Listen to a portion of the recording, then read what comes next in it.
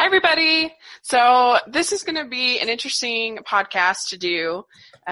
I saw Guardians of the Galaxy Volume 2 last week, and I was kind of disappointed in it. It wasn't a horrible movie, but it wasn't what I hoped it would be. And I felt pretty much consistently disappointed in almost every blockbuster in the last 2 years.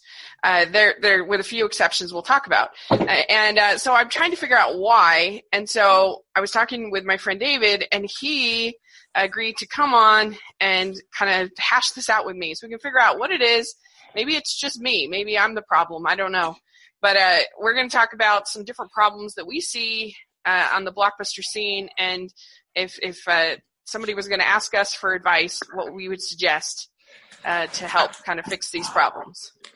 And this is going to hopefully not be too much of an event session.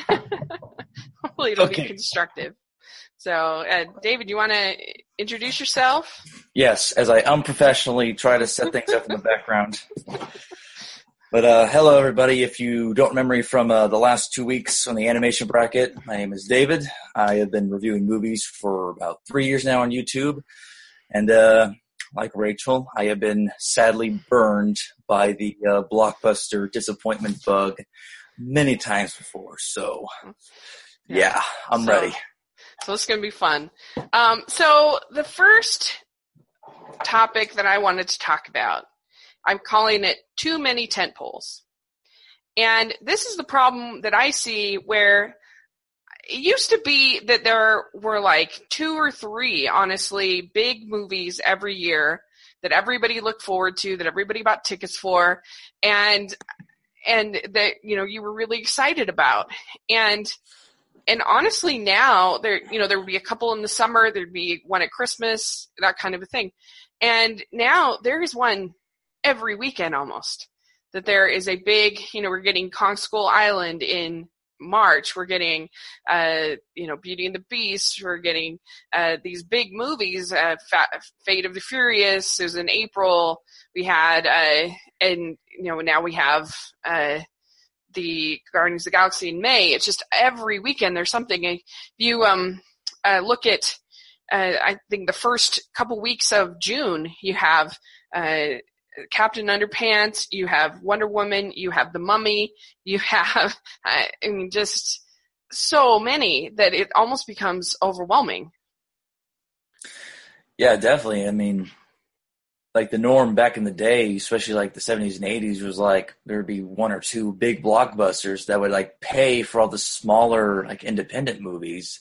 Yeah. Nowadays it's like, it was a business back then, but I feel like there was more urge for creativity within filmmaking.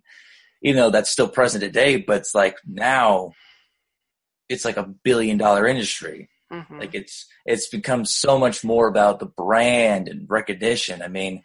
Before The Dark Knight came out, when The Dark Knight did come out, that was like the $3 billion movie. Now in 2017, almost 10 years later, we have about 30 $1 billion grossing movies, and 3 of those grossed over $2 billion. So everybody's trying to get their $1 billion movie, $1 billion franchise of movies. Yeah. And I feel like with so many of these like tentpole movies, you end up, it just sort of dilutes them. They're just not as, I don't know if it's just the same sort of care maybe isn't put into them, or if it's, I'm sure they do try really hard to make the best movies they can, but I don't know, like it just feels less special. Like I was talking about it with my friend Chelsea the other day that I was able to love The Little Mermaid for like 3 years because there was just not that many other animated films that came out. And now it's like there were whole years in the 80s when there were not a single animated film released. None. Can you imagine that? Like I think it's 1984 and 87, I think were the years that there were no mainstream animated films released. And now there's one almost every month and sometimes multiple. There are 3 animated films in June alone. that are being released. Yeah, I mean, I've talked about this many times, being, with the fatigue and everything, especially with my buddy Luke. I've talked to him about, like, when we talked about when Star Wars, like, was being not rebooted, but like revamped.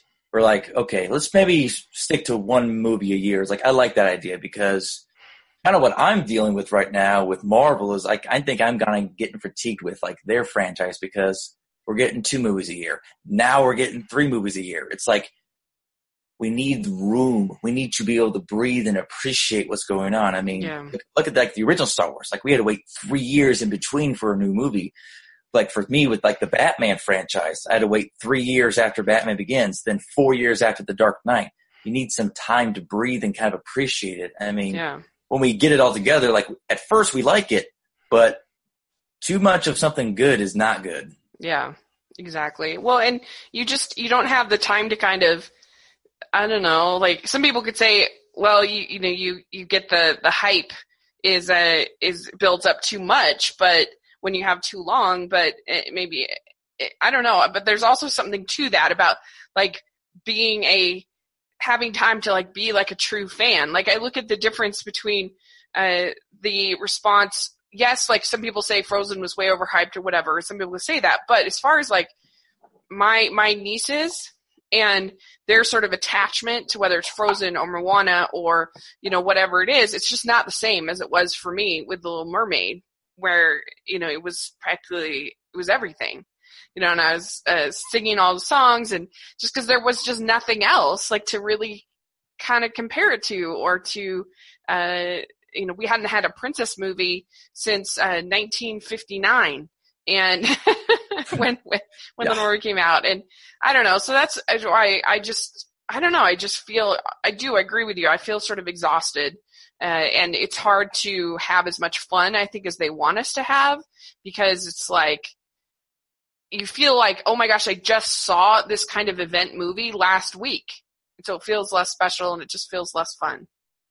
Yeah, I mean, exactly. We're talking about the hype. It's like, hype is good. I mean, sure, we can get burned by it. I mean, I definitely did with a lot of these movies. But, if you say I'm watching The Force Awakens, and then I turn around, and then I'm going to go see Rogue One. It's like that 10-year wait for The Force Awakens, that was like the biggest hype buildup of all time. And I loved every single moment of it. Yeah. It's like, and you have to wait just one more year for the next movie. It's like, oh, I already experienced this hype. Yeah. It's like the hype is not what it was. And sure, it may burn us, but it's like at the same time, we want to savor in the hype, because as fans, we get to rejoice and, like, fanboy out about something that we love and that we're passionate about. Yeah. Well, and it's just like, when you have something that's sort of, say you kind of make the best of a not as great a product, if that makes sense, when you have like very little of it. So, like, let's say a movie in the 80s, like, I use animation because that's sort of my home, but a movie like Oliver and Company is very flawed. It's not a great movie, but because we didn't have that much, you really loved it. Mm-hmm. But like, say a movie that I really didn't like last year, like X-Men Apocalypse, didn't like it, but I think if that was the only superhero movie I got all year, then I probably would like it more because it'd be more special. Yeah, and definitely speaking with that, like, too much, like, say for me, example, last year, out of all 6 superhero movies that came out, I only liked one of them, and that was Deadpool. I mean, me, like, Batman is my bread and butter, my number one passion. And I was out of this world excited for Batman vs. Superman. Superman, my second favorite superhero. And that movie left me hurt, cold, damp, and sour for I don't know how long. For about a month's time, I'm like, I had, like, no desire to go to the movies anymore, because my energy was, like, drained from me because of how utterly disappointed I was. Yeah. Now, the movie is not, like, the worst of all time. I think when people do that, they're going way too overboard. Yeah, agree. But it left me so disappointed that my expectations were even lowered for, like, Civil War. Mm-hmm. And I'm in the minority. I didn't like that either. And then my expectations were even lowered more for Apocalypse. At first, I somewhat liked Apocalypse, but then I watched it again, like, wasn't so good because my expectations were so low.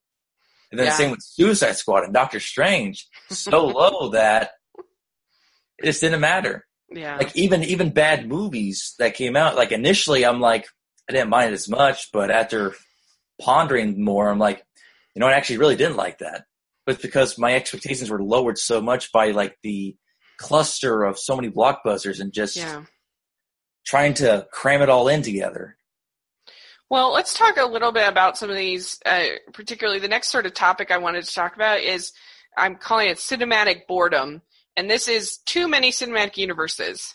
And this is, I think, a huge problem because it used to be, like, Marvel was totally brilliant when they came up with the idea of the cinematic universe. That was revolutionary for them to come up with it. And they're still the one that has executed it the best of anybody. Everyone has been trying to execute it, but they have not been able, nobody else has been able to succeed really in a cinematic universe. But, and of course, anybody's going to want to try to jump on a successful bandwagon, you know, a successful thing. But the problem is that people aren't focused on making, this is probably the biggest problem with blockbusters today, is people aren't focused on making a good movie. They're focused on making a franchise. And I think it used to be that you used to have, they're focused on making a universe instead of a good movie. And it used to be that, like, movies would earn a sequel. Mm-hmm. You know, like there's something like the original Star Wars.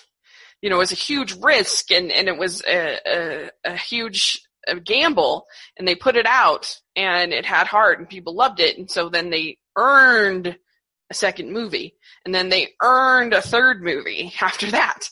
There was no, you know, sort of guarantee that you were going to get all of these movies. And I know, I just feel like most of these movies, I see them and they just feel hollow because they're not like a full story. They're not like a, I don't know, like at least. Like you need to watch the next movie to understand all these setups for this movie.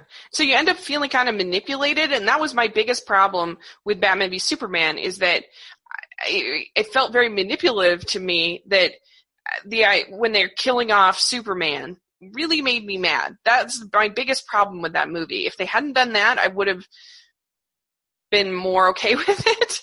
But there was such an obvious ply into, you know, this like phony attempt at a cliffhanger.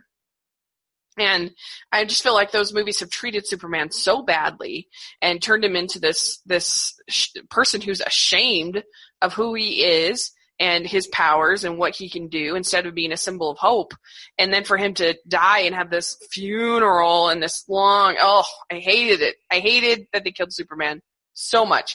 And to me, that was just emblematic of worrying more about starting up a universe and just horrible things like the way they introduced the Justice League and stuff like that. You know, that it's like you're worried more about setting up this universe than you are about telling a good story. Oh, definitely. I mean, like I equivalent Batman v Superman because MCU definitely has some missteps. Like Iron Man 2 was a misstep for me because that movie seemed nothing but pure build up to the Avengers, and you had a terrible villain in there that was probably equivalent to how terrible Lex Luthor was in BVS, at least if you ask me. But and the same thing with like Avengers, Age of Ultron. Even though I actually like that movie more than most people, that was more of like a stepping stone for Captain America Civil War, and more so for kind of cleaning up some things with Winter Soldier, which really what that was. It was more like a 3-episode series. Like Captain America Winter Soldier was the first one, and then you go to Age of Ultron and then Civil War. Mm-hmm. But like much like you said with Star Wars, like they set up a complete full first story. Warcraft didn't do that as well, if you ask me, because I think there's a lot of mythology there that I, as a non-Warcraft fan, didn't understand. And also, you look at something like say Batman Begins. They made that not even knowing if they were going to have the Dark Knight next. And it felt like a complete story. Yeah. Even the Dark Knight, because most like especially like the first movie in a series, if they do set up as like its own story, then the next one usually will like set up for the third movie, kind of like what Matrix did. But something like The Dark Knight didn't do that. While it was still there as an option, it still had its own complete story. Yeah, exactly. Like you can still have sort of a mild cliffhanger or a mild thing, but it's still like the Back to the Future movies. Mm-hmm. They have, you know, an end and, you know, leading you into the next movie, but it's its own story. It's its own thing. And more than just even that, it's that you feel like the focus of the filmmakers and the focus of the story is this movie. You know, like there aren't sort of scenes where you're like, what are we doing? Who is this person? Like, why are we being introduced to this character? Or why is this character in this scene? I have no idea, you know, or what are we doing? And you see that more and more and more. And I don't know, like I liked Civil War just because I felt like it was an interesting, I liked the fact that Tony and Steve and the progression of their characters up to that point, and I was so invested in them, and I thought the action was pretty fun that I did enjoy it, but I think that for the most part, you know, you watch these movies and you're just like, there just seems like so much extemporary stuff that doesn't, you know, like it's one thing to have like Easter eggs or little things, little clues, you know, that stuff's fun, but some of this stuff, it just feels like focus on the movie, like focus on what you're doing, you know, like I don't know if that makes sense.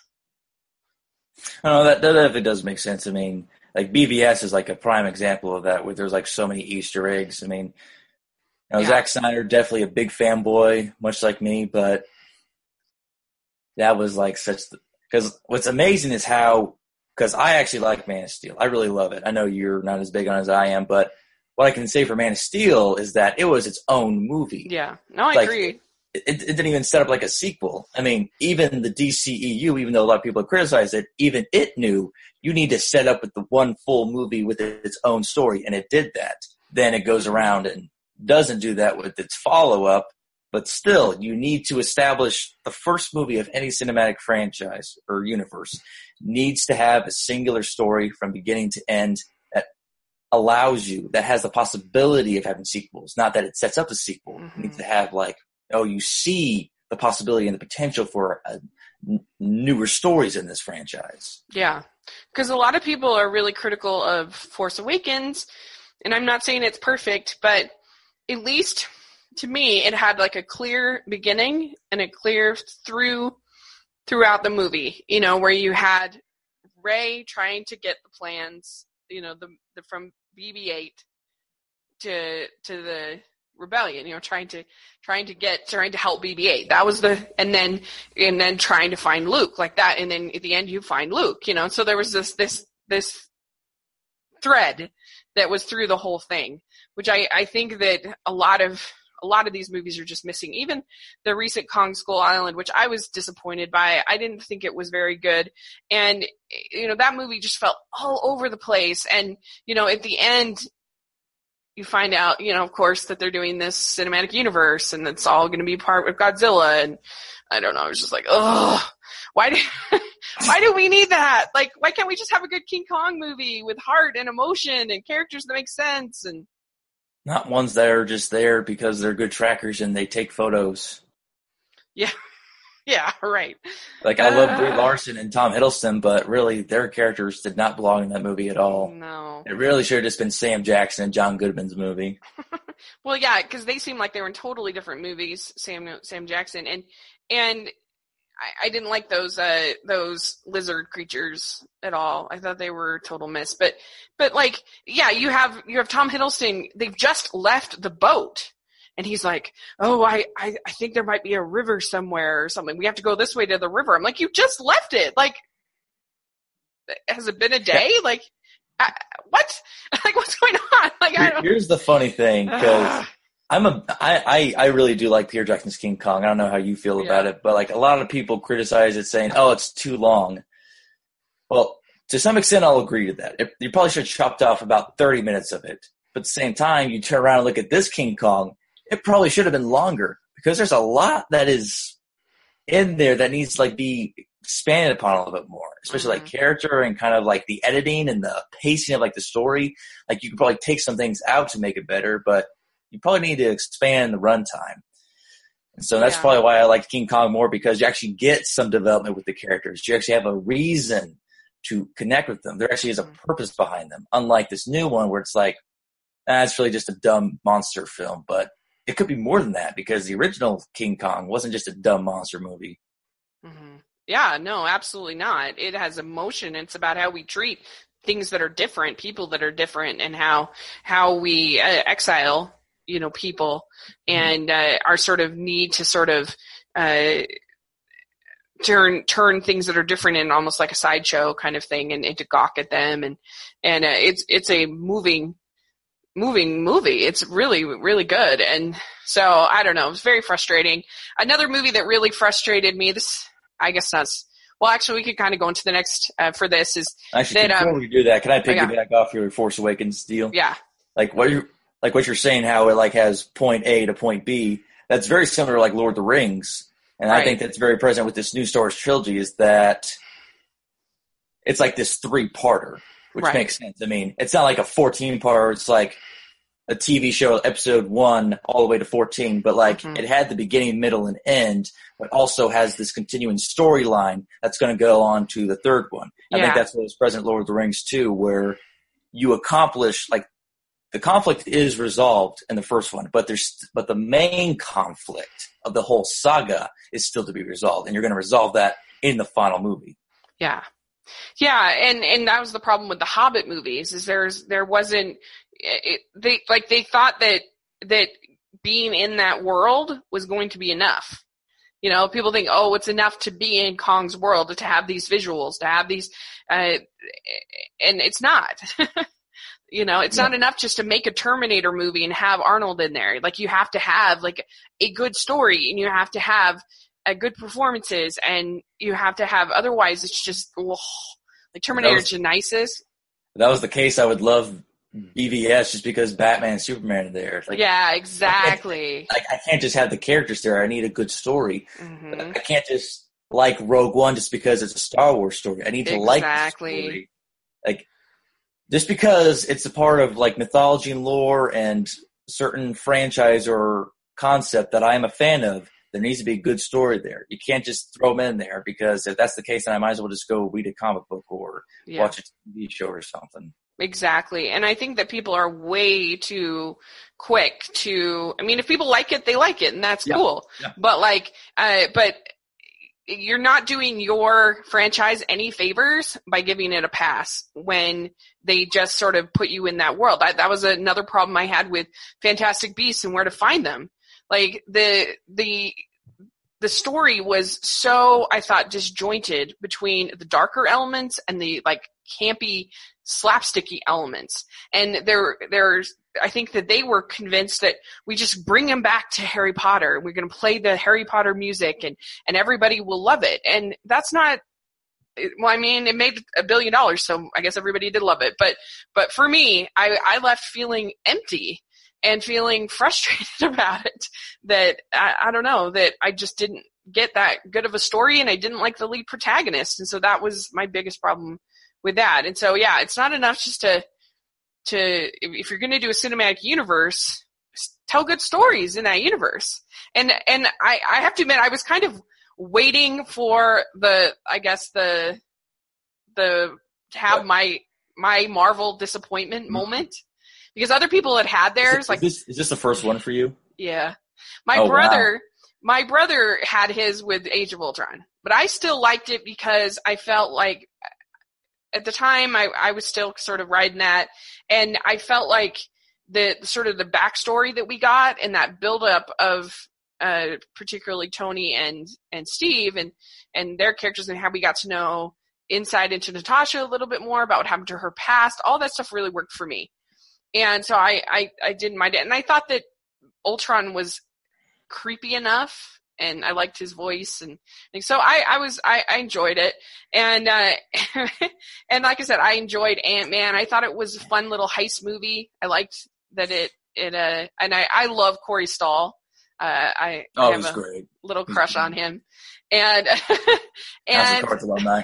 Yeah, House of Cards and Midnight in Paris. He plays Hemingway in that, and I love him as Hemingway. That's still on my watch list. I need to watch that. I want them to make a whole movie with him as Hemingway. I would love it.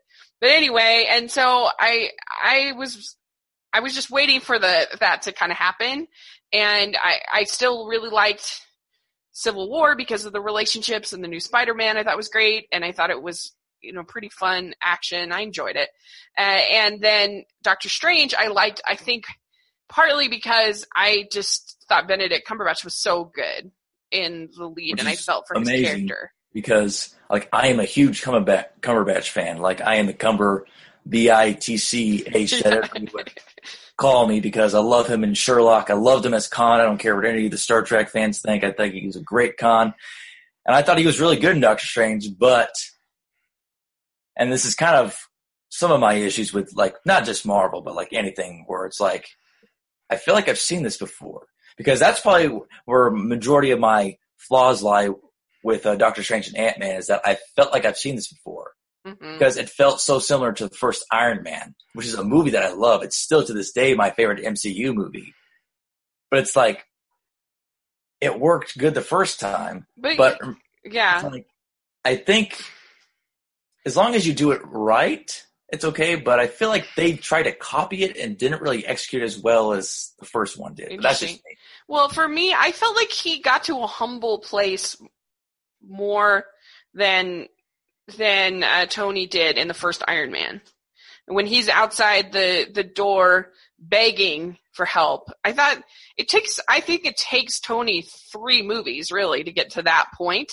And maybe that was too fast. Maybe that was too much, for some to kind of feel invested in his character. Maybe some people like having 3 movies for him to grow and develop. But so that in that way it was different enough, but I'm not going to, certainly not as good as the first Iron Man, of course. But I was entertained by it, and it was so visually beautiful.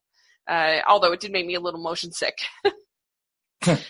So we got up here to Guardians of the Galaxy Volume 2, and it's not a horrible movie. I don't think would you say that Civil War and Doctor Strange are horrible? Oh, no. A movie that I was disappointed by, Fan Four Stick, I would definitely call a horrible movie. Okay. Civil War, I would say, is and Doctor Strange are around the average area for me. Yeah. I mean, there's definitely a lot of things I liked in them. And Civil War, I love Spider-Man. I loved Black Panther. Going into Civil War, I was all team Captain America, because Captain America's won me over with the Winter Soldier and what he did in Age of Ultron.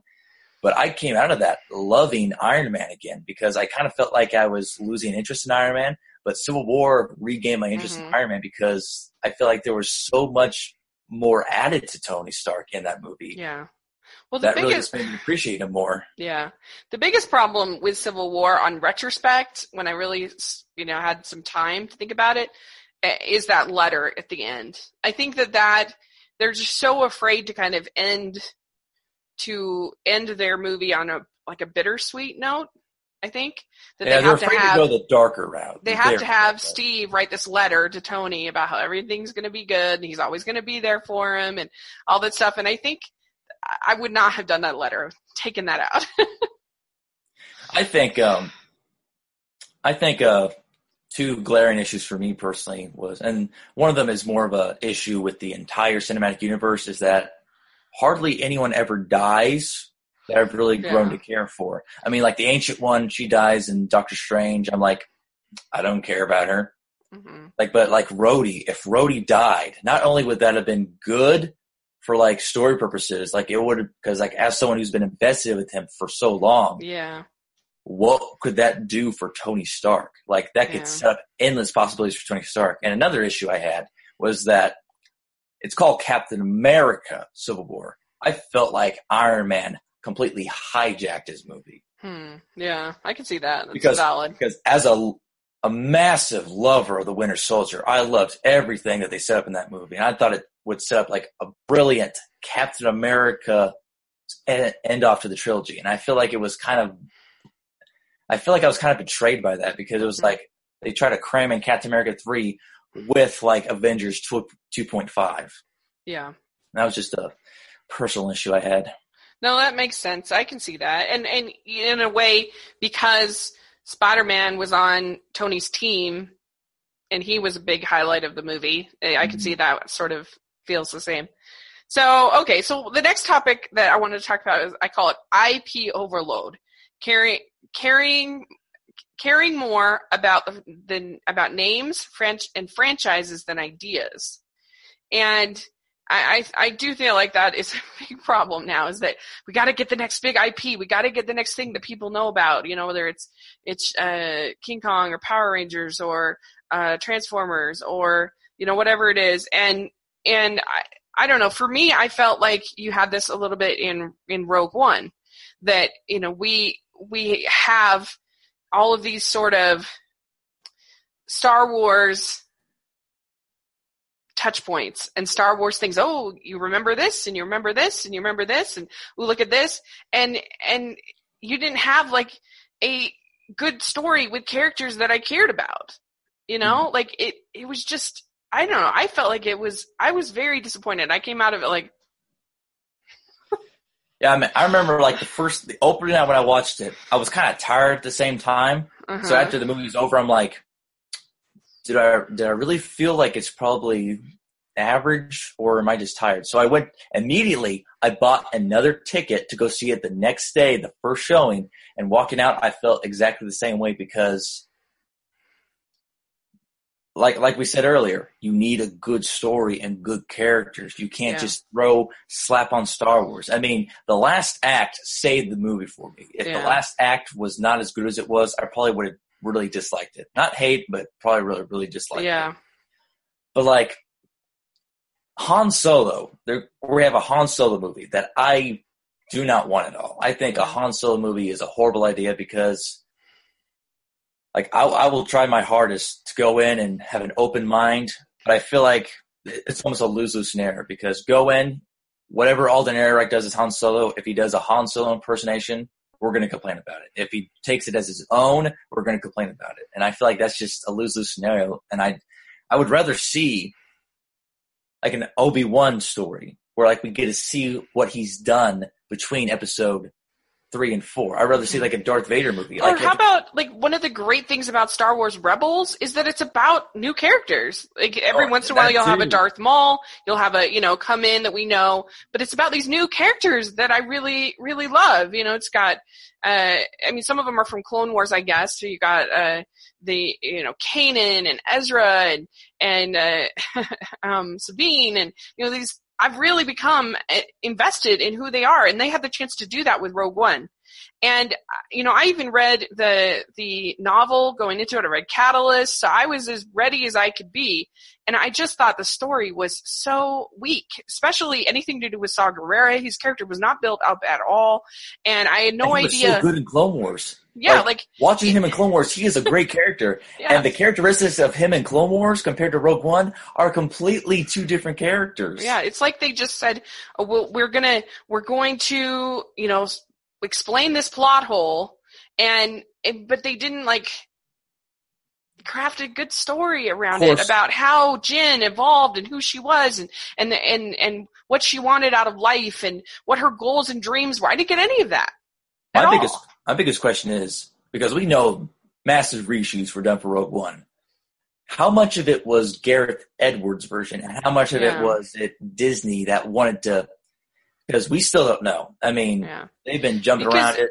Like Cassian at the beginning is, he shoots at this guy. He's like this, he's this, assassin, basically. Yeah. And then he has confliction on his face. Like you see, kind of trembling on his face after he has to do this terrible deed. It's like, oh no, don't worry about that. And then he becomes basically this guy that's there to hug Jyn at the end. Like, why? What is his I don't know. Like, what is his motivation? Where does he go? Like, why does he do what he does. I have no idea. And the rest of the characters, I didn't even know their names. Like, it was so confusing because you have like Bodhi, who is the pilot. And in the beginning, he's like tortured, and you're like, why is he being tortured? Who is he? Is he a good guy? Is he a bad guy? And you never really know. It was like an hour and a half into the movie, and somebody mentions Bodhi. I'm like, who is that? I have no idea. And I shouldn't be wondering who a character's name is if they're a major part of the team an hour and a half into the movie. And, I don't know. Then there were just stuff that just really frustrated me, like Sharut is supposed to be this interesting character, but he's really just kind of like the mystical blind man, sort of tropes. They talk about, like, you'll have like the disabled person who's like super powered because of their disabilities. And, that's kind of a trope, and you totally have that in Rogue One. And they don't really explain why.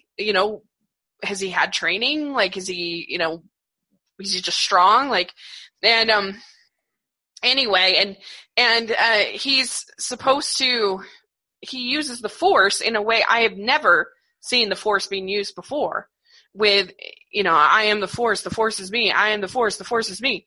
To turn that switch, and nobody in the whole rest of the movie uses. I've never seen that in Star Wars ever. And it just felt like saying, like, Han Solo, that's not how the Force works. like what? This isn't even a Jedi. And he ends up getting, like, if that was the way the Force works, like, why didn't the rest of the characters use that? Or why didn't we use that, like, I don't know, like Obi-Wan when he's fighting Vader? Like, why didn't he use that mystical power that's going to stop? I don't know. Like, I just felt like it was just hollow. It was frustrating to me. And they really kind of did what most franchises try to do, is like they cram in so many characters because they want to give you so much. Like, oh, give him this. Maybe this could give us a spinoff, because like Chiwetel or whatever his name is, Donnie. I just call him Donnie Yen. Donnie Yen's like partner. I don't know what his name is. No, it's just guy with a gun. That's what I call him. Yeah, like, I don't think almost anybody remembers his name. Like, I somewhat know Riz Ahmed's character's name. It's like Bodhi Rook or something. I kind of forget every once in a while. But, like, I somewhat know their names because I've had to look at this for a long time. But I honestly do not know that guy's name. Like, literally, you take him out, the movie probably gets better. Like, because you could focus more. Like, what Rogue One should have done was you take out Bodhi, you take out the best friend of Donnie Yen's character, because no one knows his name, and just focus on these four. Focus on K2SO, Cassian, Jyn, and the Force user. And, like, you have more time to be with these characters, more time to breathe with them, and have more development with them. Yeah. Yeah. Or better yet, just take out Cassian and just have Galen Erso as a key plot point. Yeah, I mean, because like, make him more, because he was like one of the best characters. Exactly, because they had actually, and Krennic, like, spend some time on Krennic, because they had this relationship, and if you had read Catalyst, like, they had been friends, and there was something interesting, going on there, and I don't know, it's just frustrating, and like, you're supposed to be devastated when this happens at the end, but I felt nothing because I didn't care about any of these characters. Like, and probably what you should have done was focus on one villain. I mean, yes, Darth Vader, I say keep that stuff. But when it comes to, like, Tarkin, like, I love Tarkin. He's one of the greatest Imperial officers of all time. But you got to do one of two things. Get rid of Orson Krennic, focus on Tarkin as the main villain, or make Orson Krennic the main villain and have Tarkin only show up, like, at the very end when he's on that Death Star. Yeah. Agreed. Yeah, so I don't know. It's very, like, they were just too focused on, we've got to make a Star Wars movie versus making a good movie. Yeah. And I do feel like, I know people complain about Force Awakens, but in my opinion, that was a darn entertaining movie. When you look at the pacing, when you look at the characters, when you look at the action, all of those things, the humor that is added. Yeah. I really do. I think the script was brilliant. They spent a year on that, and they, like, almost perfected the characters of all these new characters. I mean, BB-8, Poe Dameron, Finn, Kylo, and Rey. 5 new characters that we all loved. Mm-hmm. Max Land is excluded, of course. Yeah, exactly. Like, you could make an argument about, like, Captain Phasma was underused or something. I get it. But, like, for the most part, I was invested in all of those characters. And, like, they had interesting sort of takes on things, at least. You know, whereas, like, you never had a villain in Star Wars that was struggling with the light and struggling with the darkness. And that's what you got with Kylo. You got a character who was a Sith that actually wasn't 100% sold, I think, on being a Sith. And then finally by the end, he's there. He's made, you know, obviously he kills his father, so he's there. And, you know, you felt like this is a real apprentice. This is somebody who, you know, is kind of a big baby, and he's, you know, so you see something interesting, something different. And like I said, for me, at least, I got enough of that in Civil War to keep it interesting, because I'm so invested in Tony and Steve's characters at this point, and sort of what they have kind of come to. And so I don't know, like, I'm just frustrated. I feel like so many of these movies that I go to, I feel like are just hollow and they're supposed to be entertaining, but in order for, I think, a movie to be sort of popcorn fun fare, I think it has to be paced in a certain way, and it has to have characters that are charismatic and likable, and that I am at least somewhat invested in. And it doesn't take necessarily a long time. I mean, in the original Star Wars, it's not like the plot is that great. And right? It's very simple. Like, Farm Boy wants to have a better life, so he goes and saves the galaxy from a horrible spherical thing. And you get to know so much about Han Solo in the introductory scene with Greedo, and I mean, you get to know so much about him in one scene, so it doesn't take a lot. It just, I don't know. I'm just frustrated. Like, how much in like a 5-minute span you understand, like, oh, he's a smuggler, smooth scoundrel. He thinks highly of himself. Like, all in like a 5-minute span, you get all of that. Yeah. And I mean, another blockbuster that I liked last year was Star Trek Beyond, even though it didn't do all that well. But to me, I thought that had pretty good character development, and I thought it was written pretty well. I liked seeing this dynamic between Bones and Spock, and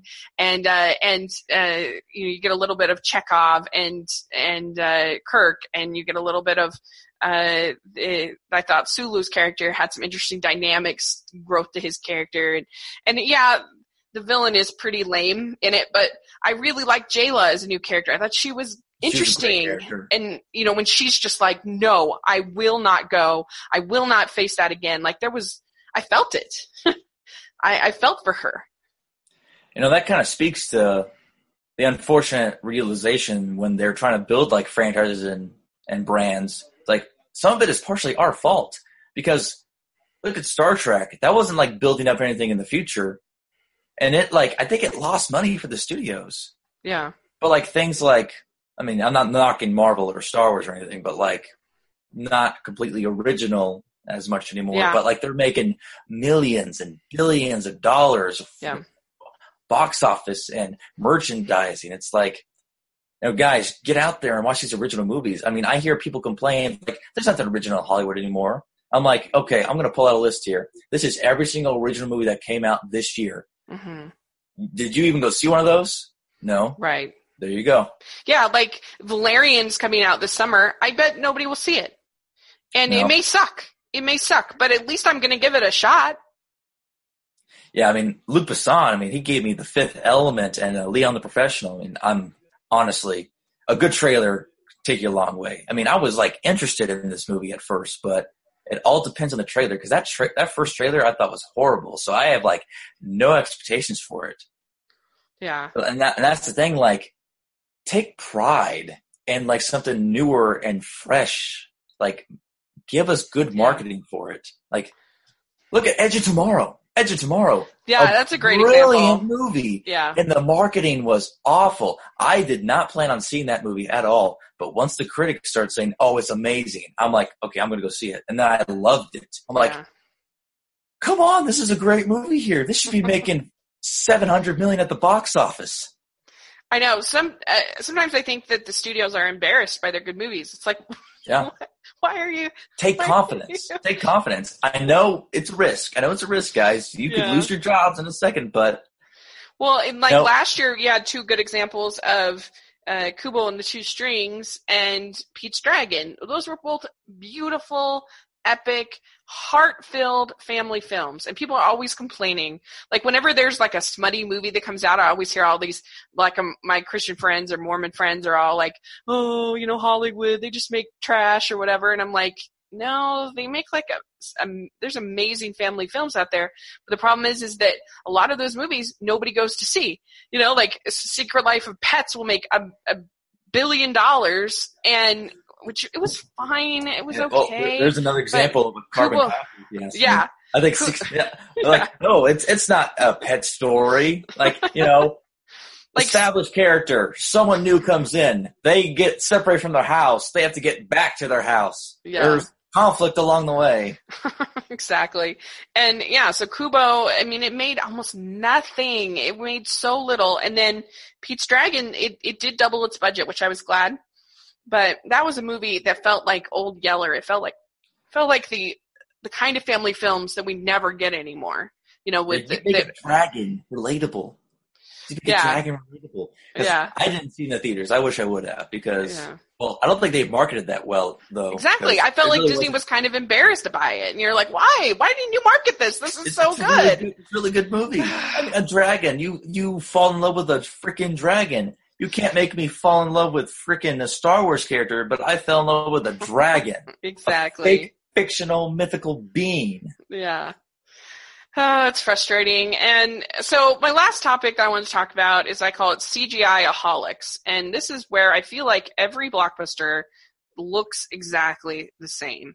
And, you'll have one that like a Doctor Strange, which at least like tried visually to do something different. And it looked pretty cool. That. What's that? I will admit that. Visually it was beautiful. And Jungle Book, it tried to do something different, and it looked beautiful. And, but so many of these blockbusters look exactly the same. And they're spending millions of dollars on these, these almost $200 million budgets, and 150, 180, whatever. Like, a good example is this upcoming The Mummy. It looks like very expensive. And they're trying to do a cinematic universe, it's like we've got to have the Mummy and Invisible Man and Jekyll and Hyde and whatever all in the same universe for some reason. But it looks so generic. It looks the same. Like, maybe it's great. Who knows? I haven't seen it.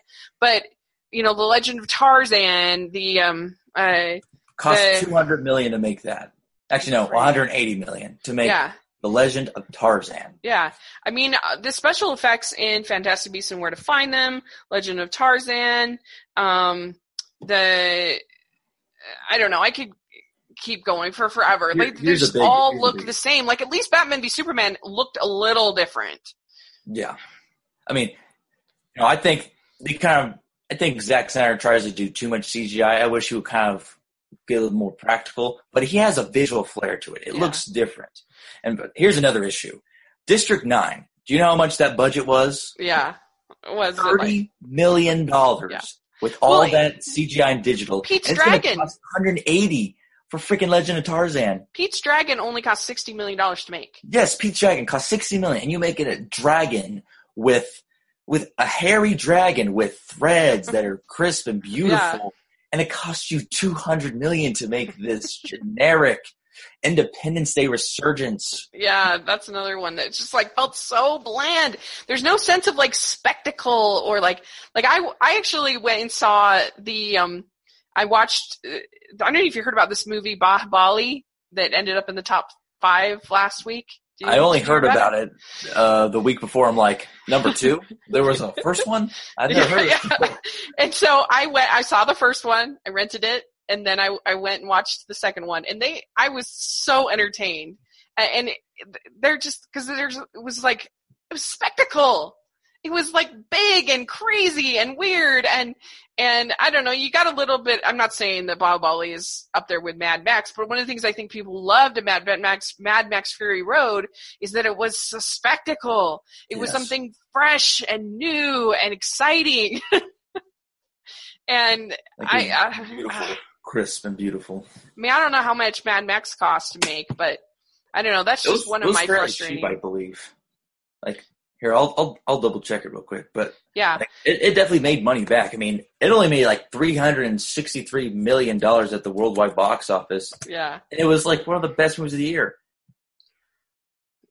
It cost $150 million. Okay, I didn't think it was that much. Yeah, but yeah, at least it was like there was a spectacle to it. Yes. And I wasn't a big fan of a lot of what this recent Beauty and the Beast did. As far as the CG, it looked pretty bad, but there was at least, I think, a sense of sort of these big musical set pieces that felt special and felt new. And so I did appreciate that, at least about it. And I don't know, there's just so many movies where I just leave feeling like, yeah, I mean, definitely. I mean, there was a time, like, before 2016 where, like, because I could think of, like, 3 movies that I had, like, out-of-this-world expectations for, and all 3 of them met those expectations and even exceeded them. Like, you go from The Dark Knight Rises to Interstellar to the Star Wars Force Awakens for me, all 3 astronomically high expectations, they all hit it. Yeah. And then it wasn't until 2016 where it finally came to a stopping halt when I had so much expectations for BVS and all these other movies, and it's like, yeah, it's definitely mortal. Definitely mortal. Not everything's perfect here. Because like last year you had BVS, you had then there was Civil War. There was, I mean, you did have Jungle Book and Zootopia, which were a nice breath of, I think, fresh air. And then you had Alice Through the Looking Glass. Talk about being just like CGI bland. So bland. Tim Burton at his finest. Yeah, oh my gosh. And you had Miss Peregrine's. Did you see that? No, I never saw it. Oh, it was so boring. I was so bored. I felt like it would never end. There was just nothing special about it. Like, there was one scene where I felt like, Tim Burton, we got him back. And I actually like Big Eyes from Tim Burton because I felt like, okay, you're making a smaller, quieter movie. You're not relying on your bombastic, weird, big-headed Helena Bonham Carter characters. Like, you're actually making real characters, even though Christoph Waltz was... Yeah, I think he totally overacted in a cartoon or something. It's almost laughably... But it was better. I'll give you that for sure. And, it felt like, maybe we'll get a glimpse of the Tim Burton that I used to be excited about. I feel like it was different. I feel like it was like if I was to watch the movie and you told me Tim Burton was directed, I'd be like, no way. That's totally got to be some indie director that I don't know about. But like, that shows that Tim Burton has something more to offer than just his normal style. I mean, his style. Because they all look the same. These movies end up being really boring because there's no like Bahubali 2 was almost 3 hours, and I was entertained through the whole thing because it's just so out there and crazy and different and refreshing, and I wasn't bored. I was so bored in Miss Peregrine's. Like, I thought it would never end. And I shouldn't be saying that. I shouldn't like Bahubali 2, the conclusion, better than the latest Tim Burton movie. That's so sad, but it's true.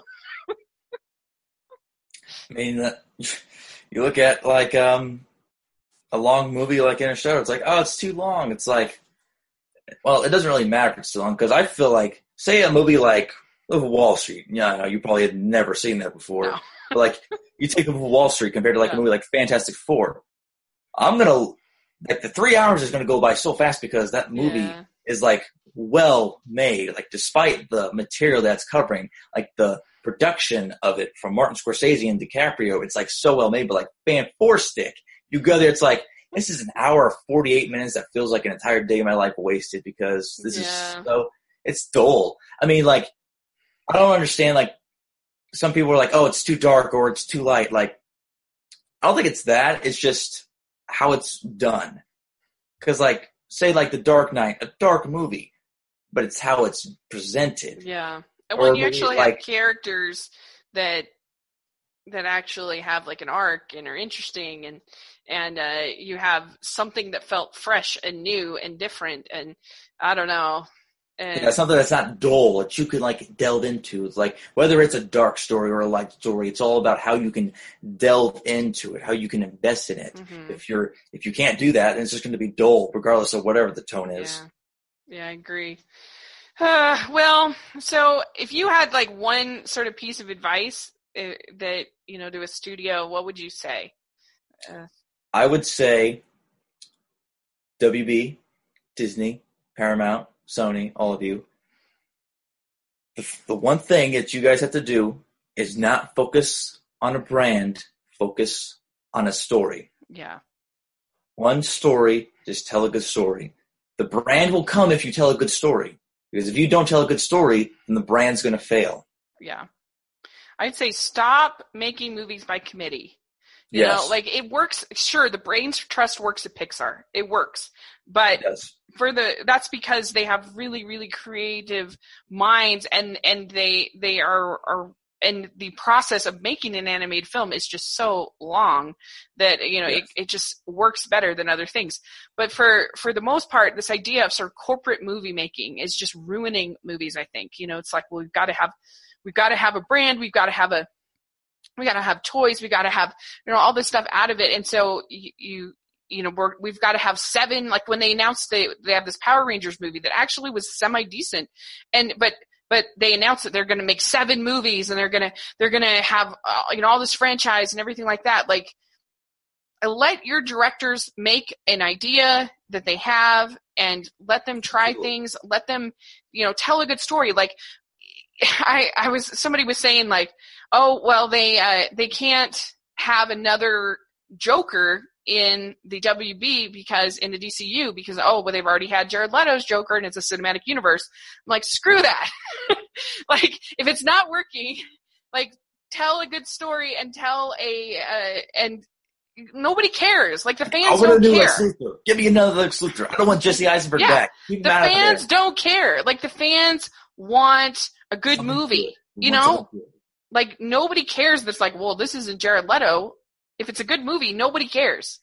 And so, I don't know, just focus on, like, let your creative people, your directors, your producers, your other things like that, make creative, interesting movies with ideas, with characters that we care about, and just stop with the corporate movie making and the franchises and cinematic universes. I know it's never going to stop because they make so much money, but I don't know. It's just, it's frustrating. Like, why couldn't we get like a creepy, scary mummy movie? Why do we have to get this like this generic blockbuster, Mission Impossible-esque, thing? Like what a missed opportunity. I mean, I was looking forward to it, but the trailers have just not done it for me. No.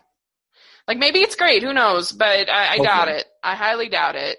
And it's just like, just make a movie with heart, with characters that we care about. Focus on that. Focus on the ideas, and just stop with, I don't know, just these Stop with movies. The corporate greed. Yeah. Make it with passion. These movies that just feel so hollow. I mean, the executives, they can have their say, but like, let the filmmakers tell the story. You can give them like some notes, but don't turn it into a situation where if you're a sports team, don't take over the coach's team. Let the coach coach. Agreed. Well, feels good to get this off of our chest a little bit. Hopefully, get it all out. Just vent it out. Well, hopefully it'll be better this year than last year, but I highly doubt it, unfortunately. But I'm hoping at least Wonder Woman is good. I want Wonder Woman and Justice League to be good. Like, I love DC. I love my Batman. I love my Superman. Like, I've waited so long for a Justice League movie. Just make it. That's the funny thing is people think that like, oh, I hate DC or something like that, which I'm not the biggest Batman fan, but I love Superman and I like a good movie. Like I love Batman. I'm a fan of good movies. Yeah. I'm a fan of good movies. And so I would never. It's stupid if you go into a movie expecting it to be awful. That's dumb. No, it's a waste of money. Yeah. Waste of time and waste of money. And so I go into it hoping to be entertained, hoping to have a good experience, and And, just most of these movies, like, I don't have a horrible experience, but they're just kind of like, eh. So I hope that, I don't know, I hope things improve, and hope we get another 2014 one of these days. Yes. God, what a brilliant year. Because we had Inside Out that year also, which was so That was 2015. 14. I'm pretty sure Inside Out was 2015. Oh, you're right. But I loved Inside Out so much.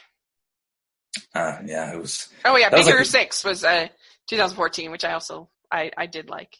So. Like a movie should have won. Yeah. All right. Well, where can people find you? All right. Well, everybody, you can find me on Twitter at master__DG. You can also follow me or find me on YouTube at just my name, David Gerlach. I'm sure my name will be in the description. If not, you can find it in any of our past podcasts that we've done together.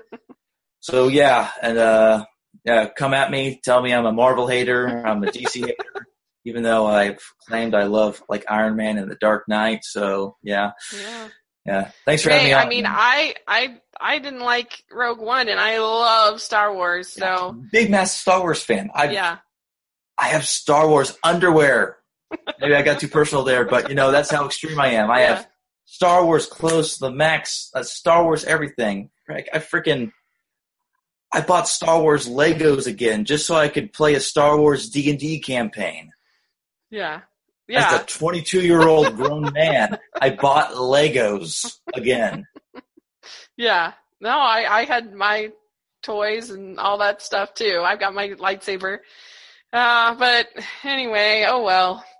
So thanks so much for joining me this. I really appreciate it. It was fun for me. And check out David's channel, and we will see what happens in the next couple of months with summer blockbuster season. Yeah.